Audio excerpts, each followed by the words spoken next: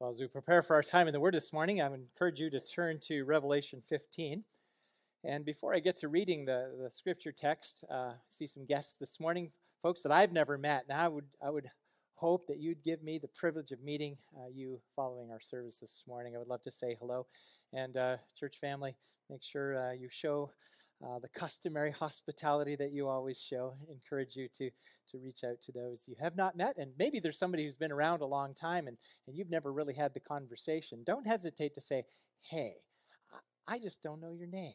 And that's okay to say that, okay? We'll all be gracious and forgiving about that. But it's just an opportunity to welcome one another as brothers and sisters in Christ and welcome those who are here for the first time, and you are our guests. We're grateful you're here.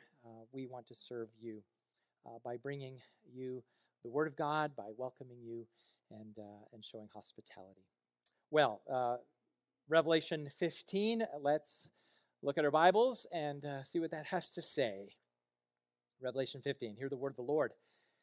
Then I saw another sign in heaven, great and amazing, 7 angels with 7 plagues, which are the last, for with them the wrath of God is finished. And I saw what appeared to be a sea of glass, mingled with fire, and also those who had conquered the beast and its image and the number of its name, standing beside the sea of glass, with harps of God in their hands. And they sang the song of Moses, the servant of God, and the song of the Lamb, saying, Great and amazing are your deeds, O Lord God the Almighty. Just and true are your ways, O King of the nations. Who will not fear, O Lord, and glorify your name? For you alone are holy. All nations will come and worship you, for your righteous acts have been revealed.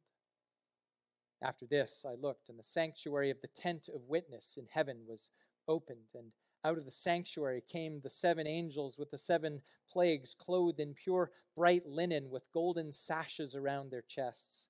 And one of the 4 living creatures gave to the 7 angels 7 golden bowls full of the wrath of God, who lives forever and ever. And the sanctuary was filled with smoke from the glory of God and from his power, and no one could enter the sanctuary until the 7 plagues of the 7 angels were finished. This is the word of God. Please join me in praying. We're going to ask for the Spirit's help in this time. Father, we know we need this word. And we need you to help us understand it. So we're asking that you would open our ears, open our eyes, open our hearts. Give us ready minds, willing hearts, attentive minds.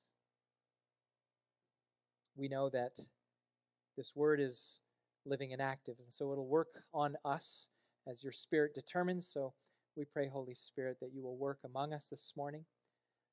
I need you to control me, to direct my lips, and bring together the study that I've encountered in the week past. We also need you to speak to us so that we hear more than the words of a mere man, but we hear from you, God. So we're asking all that to happen in this time, that we may see Christ and see him glorified. And we pray all of this in his name. Amen. Well, as has been typical through Revelation, we here see another scene, which is quite fantastic.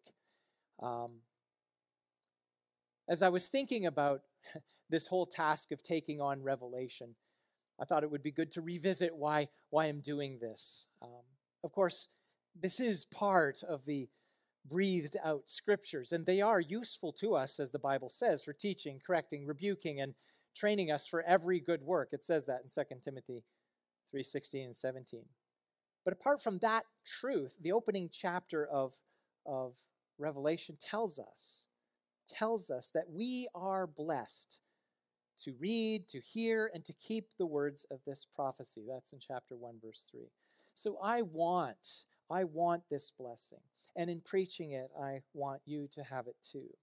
Now, that said, I understand that some here are very committed to end times eschatological systems that may be different from mine. So what I want to do this morning is just make sure you know where I'm coming from. I want to kind of lay my cards on the table. I don't want to hide from you my biblical assumptions, and they are interpretive presuppositions that we all bring to the scriptures. And I just want to tell you where I'm coming from so you can see why I land where I land, which may sound different. Because what I want to happen is if we can get past, if some of you feel, well, no, that's not what that means, but that we can agree that there's important applications for the people of God that we need to take away. So here are some presuppositions that I have based on my studies of the scripture.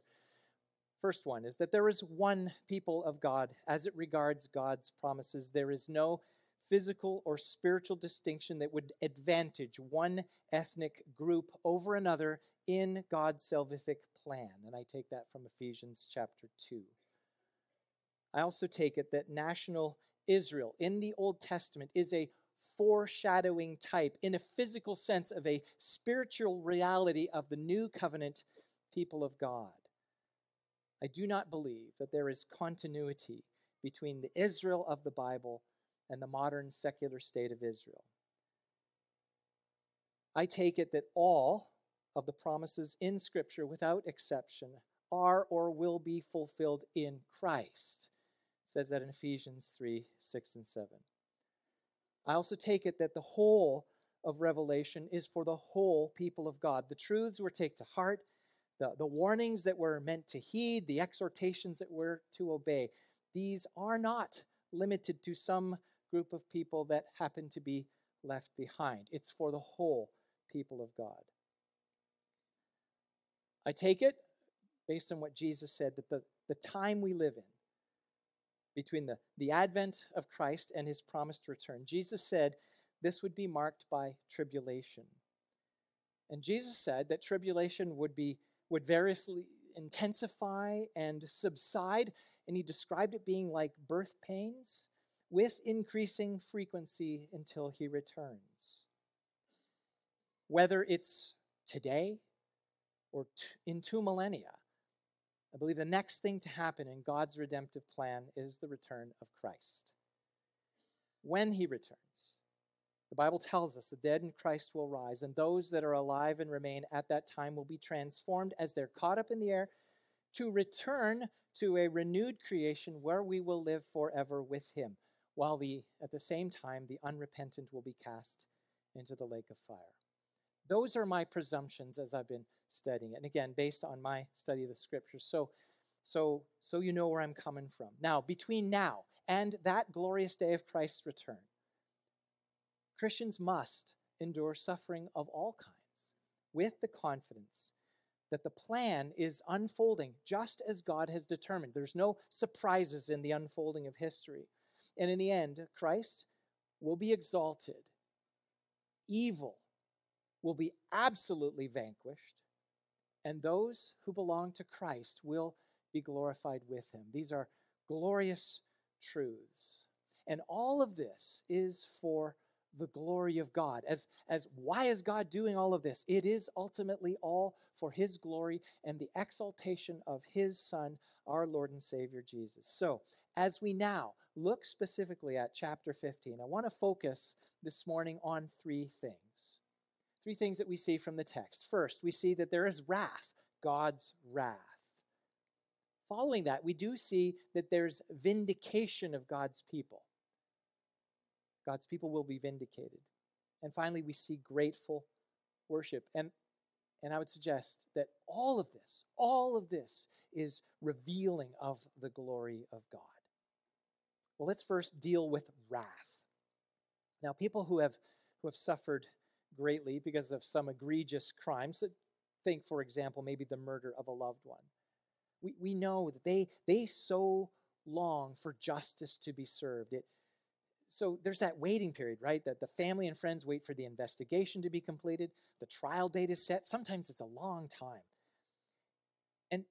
And often those loved ones seeking justice have this sense of being profoundly unsettled and dissatisfied. because they feel in their heart that it needs to be publicly acknowledged that there has been great injury and that the person or persons who committed the crime must be shown as culpable. Justice needs to be seen. It's not done in secret. It's not done hidden. It needs to be seen and known. Now, when the Bible refers to God's wrath, we've got to understand that it isn't a knee-jerk, capricious act of vengeance. That's not what it is. God's wrath is his just response to settled rebellion. Looking God in the face and saying, I won't believe, I won't trust, I won't bow. His wrath is response to that. God's wrath is judicial. And his wrath towards sin reveals his holiness. And God's holiness is an aspect of God's eternal glory. When I say holiness, that he is set apart, he is other, he is so beyond and above and infinitely different than us. He is holy. Let's look at verse 1. Verse 1 in our Bible text, in chapter 15.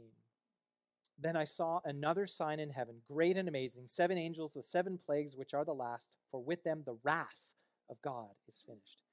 So it's a great and amazing sign that John sees. Now, verse 1 here introduces this last of 7-fold descriptions of God's wrath. Here they will be described, you can see in chapter 16, as bowls. These are plagues that will be unleashed on those who have taken the mark of the beast. So this is the mark of the Antichrist. It was described in a previous chapter, the number 666, the less than perfect, the ultimate imperfect. If 7 is the number of perfection, completion, then 6 falls short, and 666 falls infinitely short. It's just so far opposite. So the mark of the Antichrist, the mark of the beast, those who have the spirit, the Christ-denying spirit in them. And that is all who are not marked by the Holy Spirit. So there's no in-between group of marked people and people marked for the beast and people marked for God and some in-betweeners who haven't decided. Not siding, not being marked by the Holy Spirit is having the mark of the Antichrist, the unbelieving spirit. Now, I take it as well that these last of 7 plagues, they're not chronological in history. This is how I understand it. But really, they're last in the order of how it's revealed to John. So previously, we were shown that seals, previous chapters, seals, trumpets, the last of those describe the final judgment when all is complete. I'll just remind you what it says in Revelation 10:7. In the days of the trumpet call to be sounded by the 7th angel, the mystery of God would be fulfilled, just as he announced to his servants, the prophets. So the unfolding of all of history, at the end of the trumpets, at the end of the seals, at the end of the bowls, that is the end of all things. Now, we're going to get to the details of the bowls in 16, so we won't deal with those today. But this is ultimately, as I said, the judgment that will be meted out on metaphorical Babylon. So in previous chapters, we come to understand that the spirit of the age, the spirit of the Antichrist, invades and pervades human culture. Human culture that is opposed to God. And we can see this in our own culture too, where Christ is denied and his word is mocked. That is the spirit of the Antichrist that weaves its way through culture. So this judgment will be meted out on this metaphorical Babylon as we live in this metaphorical Babylon as sojourners waiting for Christ to return. So again, as the bowls are introduced, they will ultimately culminate in the end-time judgment. And with these, the wrath of God is finished, which is to say that they are the totality of the judgments of God on the unbelieving between the first advent and the return of Christ. Now, this doesn't mean that John won't be shown more of what the judgment specifically looks like, because he'll come back to that vision and get a different view. But this is just one depiction. Now, I said that God's wrath reveals his wrath towards sin, that ultimately reveals his glory. And it's because of what John is shown in verses 5 through 8 that God's wrath is judicial. Again, not knee-jerk, not capricious. It is judicial. It is measured. It is appropriate. Verse 5. Look at verse 5 in your Bibles. John sees the sanctuary of the tent of witness in heaven. Now, this is another occasion where John's vision draws upon Old Testament imagery. And there's so much of that through Revelation. So what's in view here is the tabernacle that Moses was commanded to construct. He was told to construct that for the Israelites, and it was patterned after some heavenly tabernacle that he was shown. But that physical tabernacle that Moses built by the instruction of the Lord and design of the Lord, what that did was it symbolized that God dwelled with his people. Now, of course, it didn't contain him, but it was a symbol of the fact that God dwelled among his people. And that tabernacle became the place to sacrifice for atoning for sin. It was there where the witness, the tablets of the law, were kept.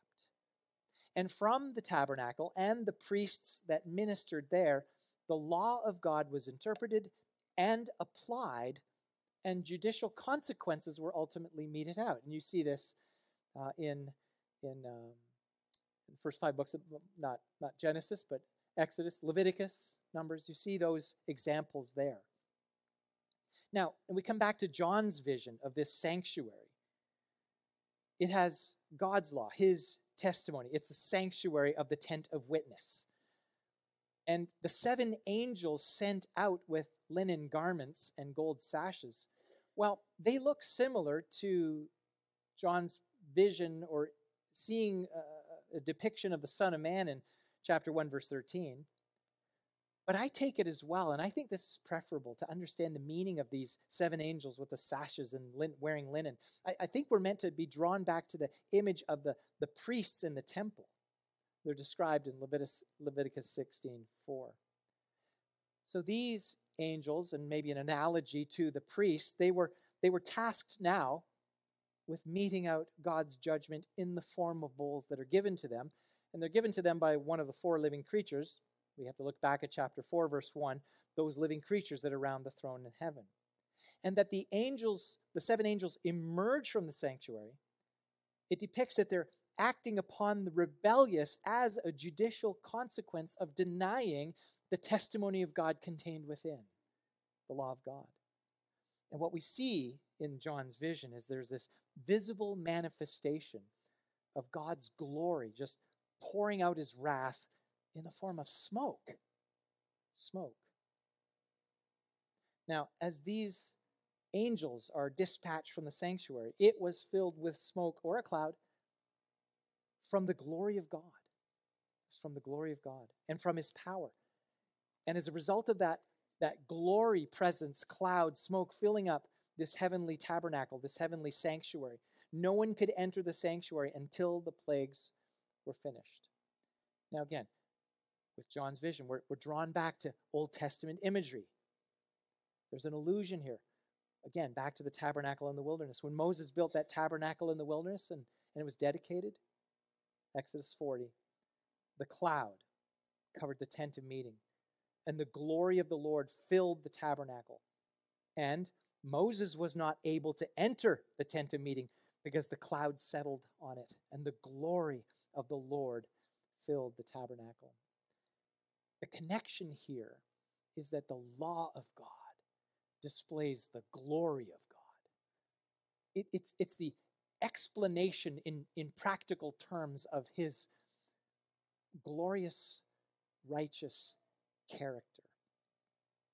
This happened again when King Solomon dedicated the temple in Jerusalem. There, a cloud filled the house of the Lord so that the priest could not stand to minister because of the cloud. For the glory of the Lord filled the house of the Lord. So the glory related to the law, the glory related to the judicial meting out of judgment as a result of denying God's law. Glory. It's glory. God's wrath displays his holiness, his hatred for sin, and his holiness reveals his eternal glory. Now, that God is wrathful towards sin, it shouldn't be something we shy away from or are embarrassed about. Think of it this way.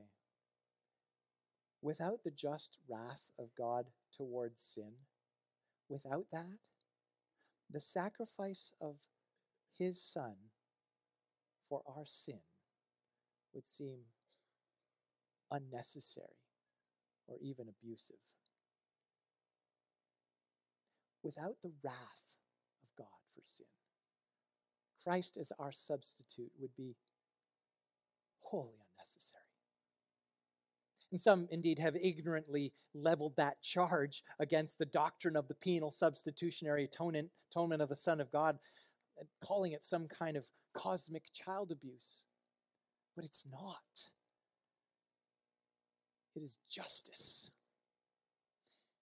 God loved so very much those he determined to save by pouring out the full fury of his wrath upon his own Son at the cross.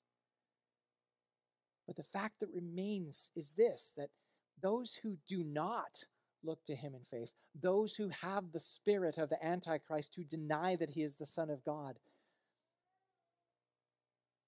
the wrath poured out on his Son is not for them. They have declared they want to bear it themselves. God's unfathomable holiness revealed in his wrath, that's matched by the bottomless well of love demonstrated in his mercy and grace. And we know this, don't we? We know this. And because we know this, we should ponder this daily. The gospel of Christ is the good news of God's wrath for our sin averted, taken away, propitiated by the Son of God who became sin for us, so that in him, in Christ, we might truly become the righteousness of God. And some of you recognize that from 2 Corinthians 5:21, and that is glorious. God's wrath is for his glory. Second heading here is vindication. Vindication. It's something often said. You hear this when particularly by those who are advancing progressive ideologies. And they criticize those who maybe hold to a biblical morality. And the critique is this: you're on the wrong side of history. You heard that, right? So you oppose same-sex union. You're on the wrong side of history. You oppose transgender and reassignment and all of that stuff. You oppose that. You're on the wrong side of history. You believe the Bible is literally true. You're on the wrong side of history. And we've heard this before. And there's this presumption that in some time in the future that a majority of people looking back in this present age will agree. And in the same sense that we all agree that leeching is medically useless, that phrenology is a discredited psychological technique, and that Adolf Hitler was a monster. We agree, right? History is on the side of those who look back and say, and they assume that their position as opposed to God will be vindicated by history. But what is history? Looking back, or at least being vindicated by history, is simply a mere consensus of flawed people. And it might make you comfortable in that time, but it may be far from what is true. Maybe. Isn't always. And my point is this: as we live in metaphorical Babylon, as strangers, as sojourners, God's people will most certainly be on the wrong side of history, at least a history that neglects that there is a God who rules over all. It's verse 2 in John's vision. He sees those who had conquered the beast and its image. They conquered the beast and its image, and the number of his name, that's the 666. They're all standing beside a sea of glass mingled with fire. First, understand this. They conquered. They're being shown as having conquered because they didn't take the mark of the beast. They did not deny Christ. They suffered in Babylon because they didn't buy in. The beast that rose out of the sea in chapter 13, that image of Satan who deceived the world with idolatry and sexual immorality, through the spirit of the Antichrist, and so we have this unholy trinity, Satan, the serpent, was conquered. He was conquered at the cross of Christ. And Jesus stomps on him every single time one of his own stand in faith, even to the point of death. It stomps on the head of the serpent, reminding him that he's lost. Now that symbol back in chapter 13 of the sea. The sea is really a symbol of evil. But here in chapter 15, it's been tamed. It's been neutralized. It's glass now. It can't churn and rumble. It's glass. And what this should do is draw us back to Exodus. Again, another Old Testament allusion.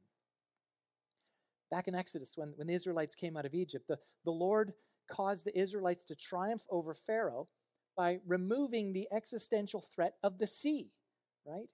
And they passed through on dry land. And as they were standing on the opposite shore, they watched as Pharaoh and his army were swept by the great deluge of returning waters and drowned. And symbolically, Pharaoh and all of his army were consumed by the very evil that they perpetrated against the people of God. There, God was glorified in subduing Pharaoh. He told him he would get glory over him. He warned him. God was glorified by subduing Pharaoh. And God is likewise glorified as the dragon and the beast and his antichrist spirit are conquered. And as a result, the people of God are standing there. They're not trembling. They have harps. Years ago, when I first studied Revelation, I came up with a basic thesis statement for it because I've struggled with this book for many years. And here's all I could conclude, really. And it's a partially good one, but here's my conclusion that the thesis for Revelation is this: Jesus wins. And his people share in his victory. That is clear. Jesus wins, and those who are his people, well, they share in his victory. Now, I would add to that, and because that's true, be faithful and endure until Christ is revealed. Well, because justice matters to God, it matters to him that his enemies are acknowledged, not only that they have been on the wrong side of ultimate history, but they've been on the wrong side of God. It will be known. The vindication of God's people, we see, is a repeating theme through Revelation. From the souls under the altar when that fifth seal was opened, they were asking, how long before you will judge and avenge our blood on those who dwell on the earth? They're looking for that.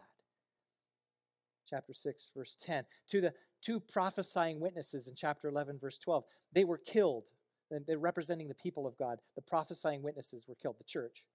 They're killed and left in the street and then raised up before the watching world. Again, vindicated to the horror of those watching. You see, God is glorified when his people are vindicated because they trusted wholly, completely, absolutely in the Lamb who was slain but was raised to life. When the Lord Jesus returns, as it says in Philippians chapter 2, every knee will bow, every tongue, that's everyone, without exception, every tongue will confess that Jesus Christ is Lord, and this will be to the glory of God the Father. But this is also true, along with Christ's exaltation as King of Kings and Lord of Lords, he will glorify his own. We will share in that glory. It's not our glory, it's his, but we will share in that. And if you belong to Christ today, know this. Know this. Every evil word spoken against you because you took a stand on the word of God, every inconvenience, every social exclusion, every mental or governmental or physical persecution, every evil act against the people of God provoked by Satan will be exposed for the futile, vapid, idolatrous, and condemnable deeds that they are. That will be exposed, and God's people will be vindicated. So, we're told to expect this. When you do suffer for righteousness' sake, you don't have to defend yourself. Rather, as it says in 1 Peter 13, rather rejoice insofar as you share Christ's sufferings. How? That you may also rejoice and be glad when his glory is revealed. So we endure by looking forward to Christ. We endure by anticipating his promised return. Brothers and sisters, this light and momentary affliction, it is preparing us for an eternal weight of glory beyond all comparison. As we look to the things that are, as we look not to the things that are seen, but to the things that are unseen. God will vindicate his own in Christ, his Son. Finally, last heading here is just simply worship, and it's grateful worship is what's happening in this vision. Now, in God's eternal nature, he is the only self-existent being. He is in his essence, he is worthy of worship. But I think we understand this. We encounter God from the point of ignorance of any of that.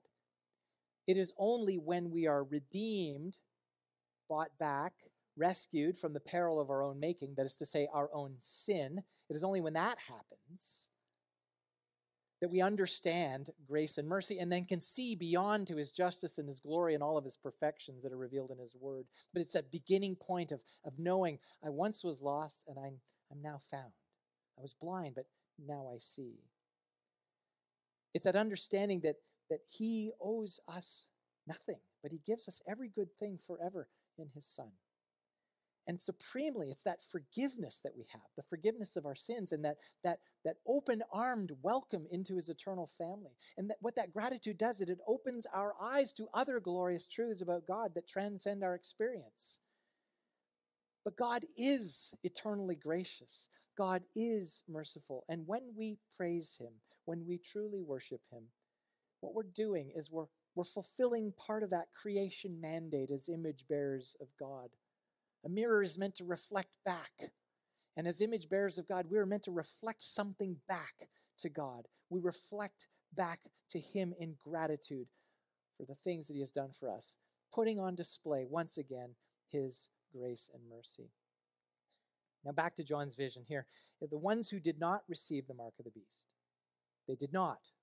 They're indeed marked by the Holy Spirit. They are standing on the shore of the sea of glass. They're holding harps.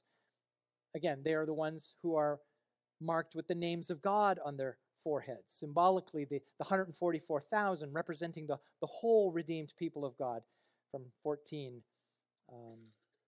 chapter 14, 1 through 5. An innumerable multitude, redeemed, bought back from slavery to sin, rescued from this metaphorical Babylon, and they're from every people group on the earth. That's back in chapter 7, verse 9.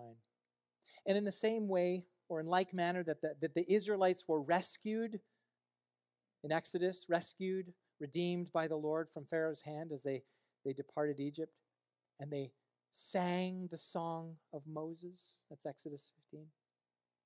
John says these, in his vision, sing that same song and the song of the Lamb. And this is the song they sing. Great and amazing are your deeds, O Lord God the Almighty. Just and true are your ways, O King of the nations. Who will not fear, O Lord, and glorify your name? For you alone are holy. All nations will come and worship you, for your righteous acts have been revealed. Very simple point.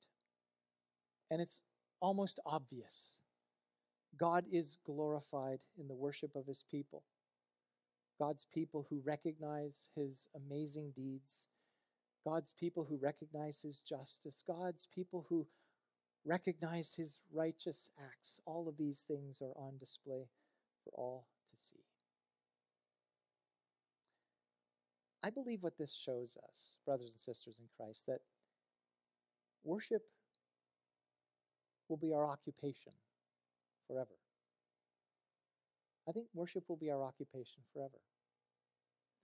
And since that is true, it should be our occupation now. So how can we worship? Well, Jesus said God seeks worshipers, so that's a given. He seeks worshipers who worship in spirit and truth. And that means that our heart and head, right? It means mind and emotion. Our worship must declare what is true, but it must be truly heartfelt. Heartfelt? Not going through the motions. When you gather with God's people, this is an opportunity. We have the opportunity to express it when we are together like this. Of course, we say we're going to worship. That's obvious. But I understand that some are reluctant to join in, and I have to ask why. I understand people are self-conscious about singing, but let me ask, are you not grateful for your salvation? Do not marvel. Marvel at what's been done for you. You think about it. In our sin, we stand condemned. And there's no reason in all creation that I should get to be in the family of God. I've done nothing deserving. That is true of you too. And that fact alone should just cause us to absolutely marvel what has been done for us. I think it was C.S. Lewis said this, I'm not sure. I quote it often. The amazing thing is not that God saves one person over another. The amazing thing is that God saves anyone at all. We just look at our lives. What have we done of any worth? In and of ourselves, we're nothing. We should render to God what he seeks. Hebrews, it says, let us continually offer up a sacrifice of praise to God. Continually. That is the fruit of lips that acknowledge his name. Now, obviously, we can't sing all day long. But as you go about your work, thank you, God, for the opportunity to work. Thank you for the strength you give me this morning. Thank you for my heart's beating, my lungs are working. Or if you're suffering, thank you for giving me peace that surpasses all understanding. Thank you. Thank you for joy in the midst of trials. We acknowledge his name by acknowledging that he rules over all and that he directs our steps. We can worship anywhere, not just when we're gathered like this. We can worship anywhere by laying down our lives in service. It's because of the mercy of God, it tells us in Romans 12, right? Because of what has been revealed in the gospel, we should do this. We should present our bodies as a living sacrifice. And we're told there it's holy and acceptable to God. It is a spiritual worship, orienting our lives in light of what Christ has accomplished for us, in light of the fact that God's wrath has been fully satisfied in the Son of God for you, knowing that at the end that the Lord Jesus, in his own glory, will be the vindication of all who have trusted in him.